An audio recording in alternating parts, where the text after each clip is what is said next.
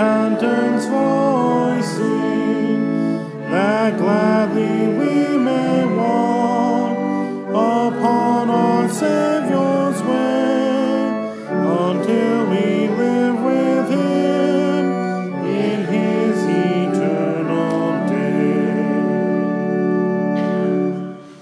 The text for the sermon this day is taken from Luke chapter 1, which was read to you earlier.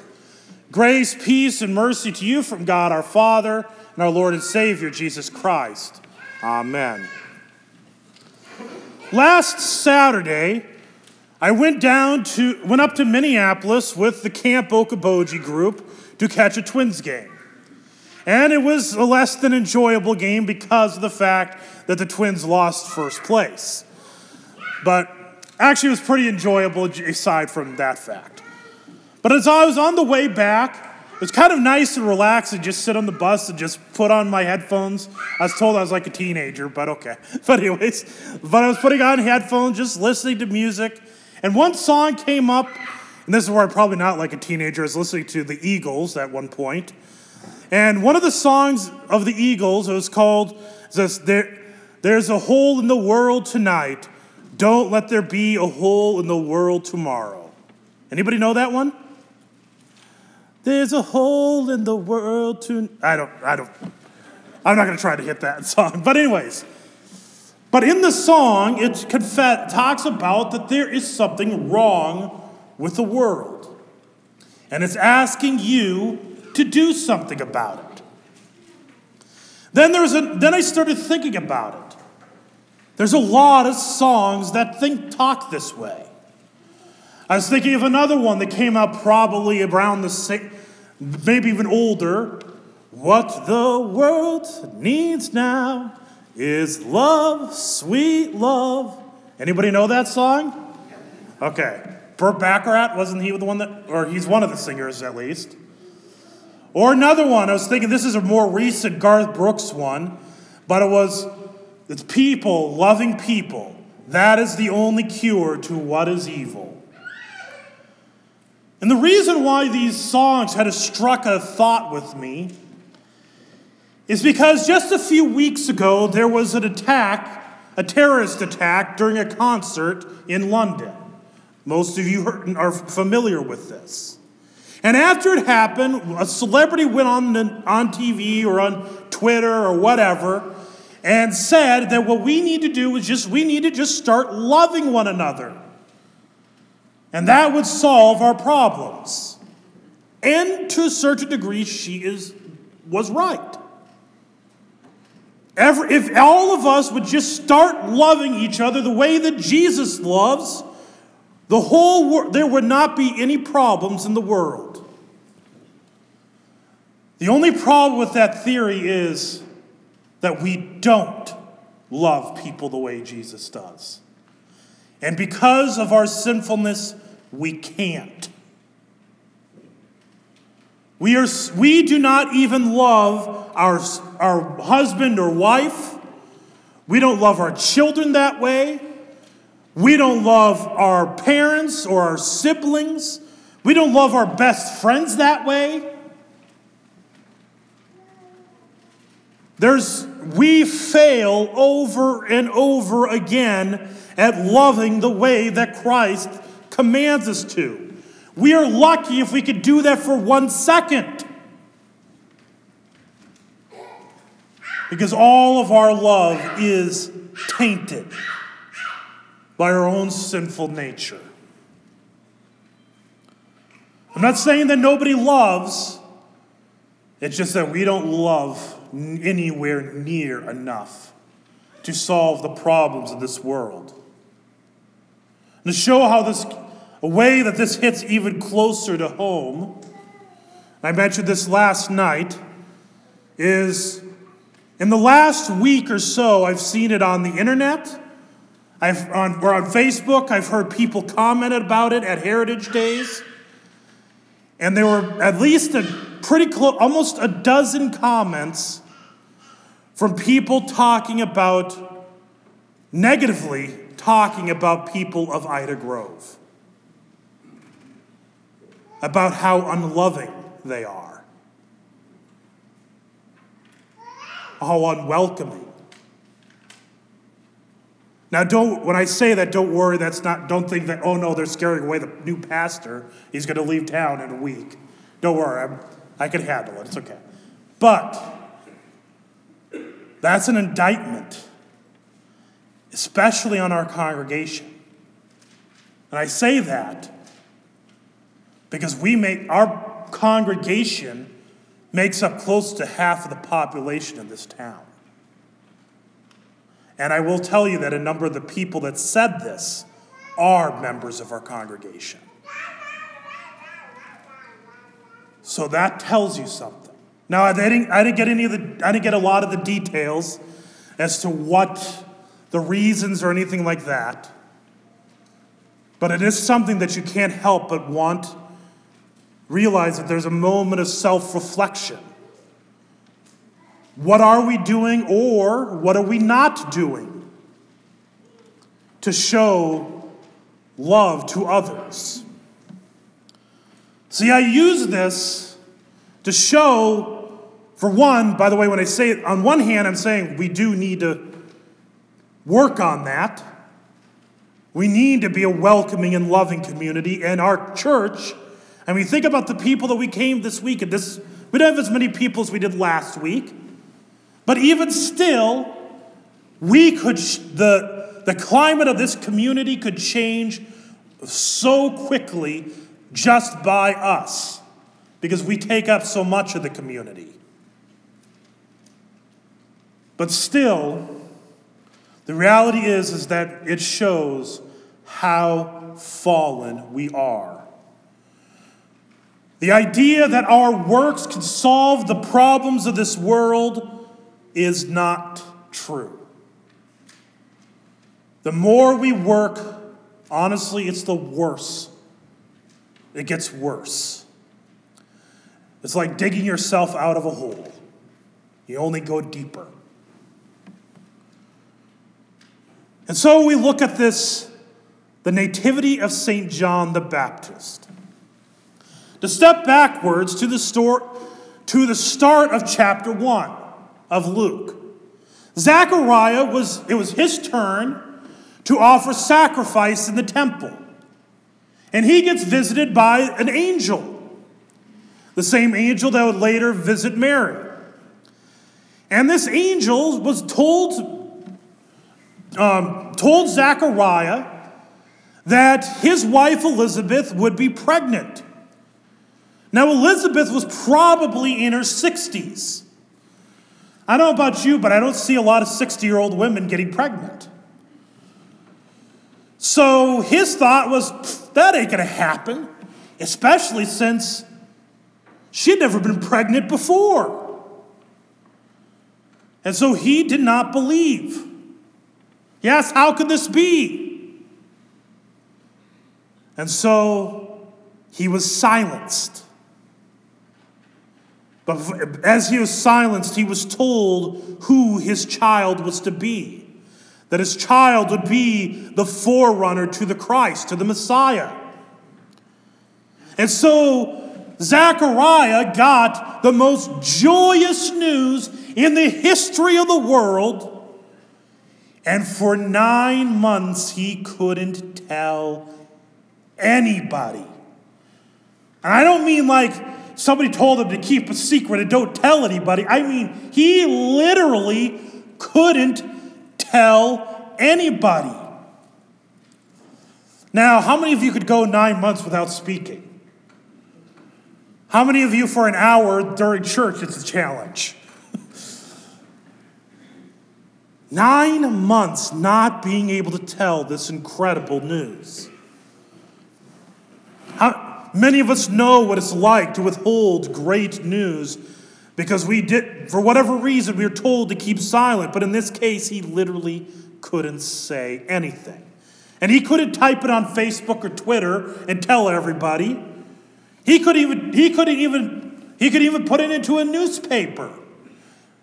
And his writing ability was it was okay, but probably a lot of people couldn't read it if he did write it down. So he really couldn't say anything. Somehow he communicated something to Elizabeth. And, well, she got pregnant, so it kind of got obvious that something happened. But he couldn't say anything. And imagine the joy it must have been when Mary came to visit Elizabeth. Mary was pregnant with Jesus. Elizabeth was pregnant with John. And John leapt in the womb of Elizabeth, leapt for joy. And Zechariah couldn't say anything.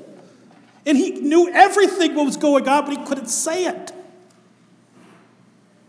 And so when that birth came,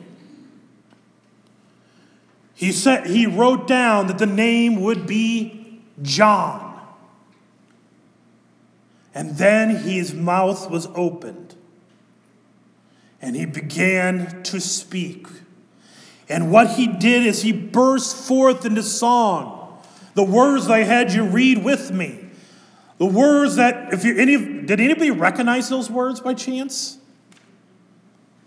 If you've ever done the order of matins or morning prayer out of our hymnal, it is known as the Benedictus. It is one of the great liturgical canticles that sadly has gotten lost, probably largely because the tunes that get tied to the canticle are really difficult to sing.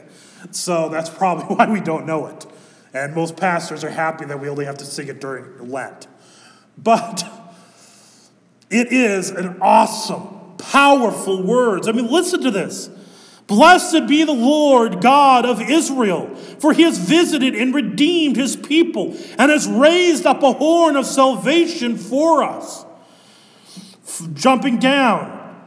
So, and you, child, will be called the prophet of the Most High, for you will go before the Lord to prepare his ways, to give knowledge of salvation to his people in the forgiveness of their sins.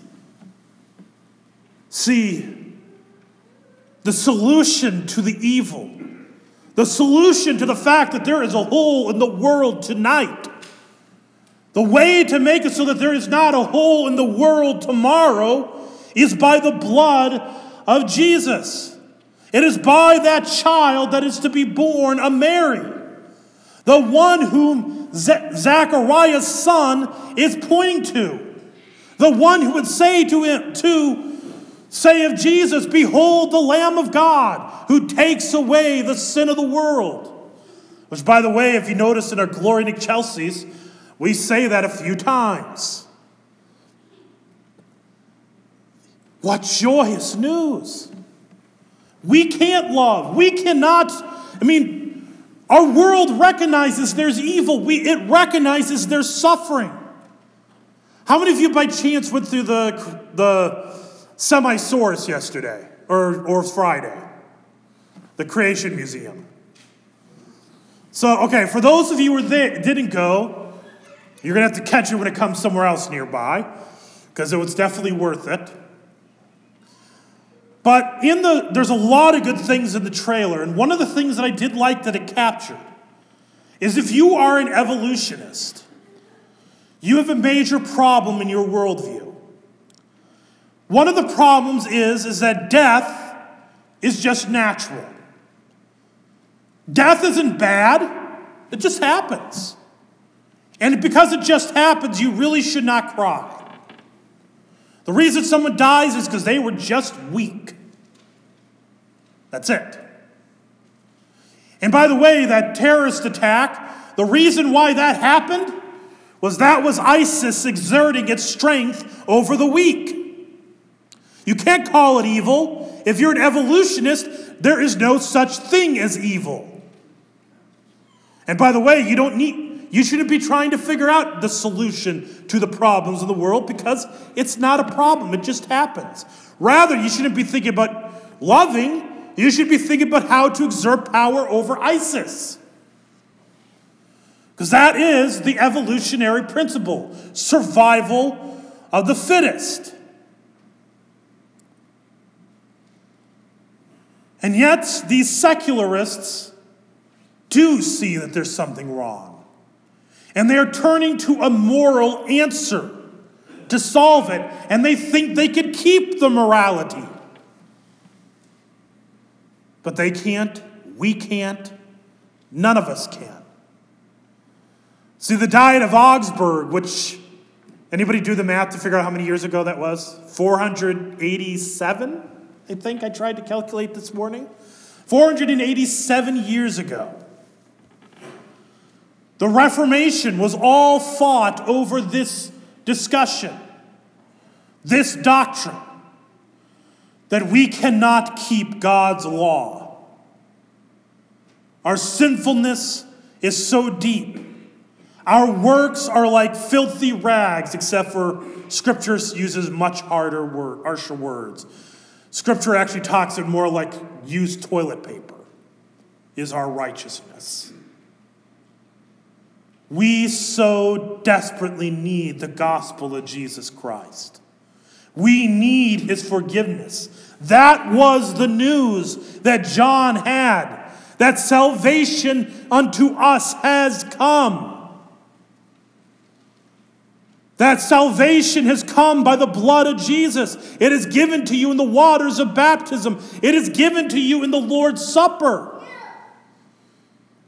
I mean, what you receive every single Sunday is so incredibly awesome that we should be begging and running and fleeing to it as often as we can. Because we fail over and over again, and we need God's gifts over and over again. We need his supper. At the beginning of the service, you heard me talk about the Lord's Supper. How people will choose to go into another denomination to please their spouse. And I know I might be speaking to some that have done that. I realize that. The problem with doing that is you've already exalted your spouse above God. It said, I'm going to listen to you before I listen to God. The reason you should go to another denomination is not because somebody told you to do it, but because it aligns with what Scripture teaches. And the thing is if you go to a church, certain church bodies that do not believe the Lord's Supper is the forgiveness of sins, you've lost that. You don't get to receive that anymore. You're just going to receive bread and wine. And you're going to remember what Jesus did, but you are not receiving Jesus himself. You are not receiving forgiveness in a hard, physical form. That's what the Reformers, that's one of the many things that the Reformation was fighting over. And it is so precious and so beautiful that if we Lutherans realized what we had, we would be like Zechariah, shouting to the mountaintops of the love of Jesus. And we would be living in it, in humility, kindness, gentleness to others, knowing that we are broken, but we have received mercy and love and grace. And we would be preaching it, teaching it, telling it, so that our community would know what it is to be loved. And more, they would know who loves them far better than any of us can. So till the day comes when the hole that is in the world tonight, till the day there is no hole, may we proclaim, receive our Lord in joy, in gladness. Because is there a better story? We were destined for hell on our works. But we have the kingdom of God. By the way, did anybody notice how well our hymns are tying into our VBS theme? I did not plan that. But that's what the kids are going to talk about this week. The kingdom of God, which is theirs. In Jesus' name, amen. The grace, peace, and mercy of our Lord and Savior Jesus Christ, keep you in the one true faith and to life everlasting. Amen. Please stand to sing Create in Me a Clean Heart.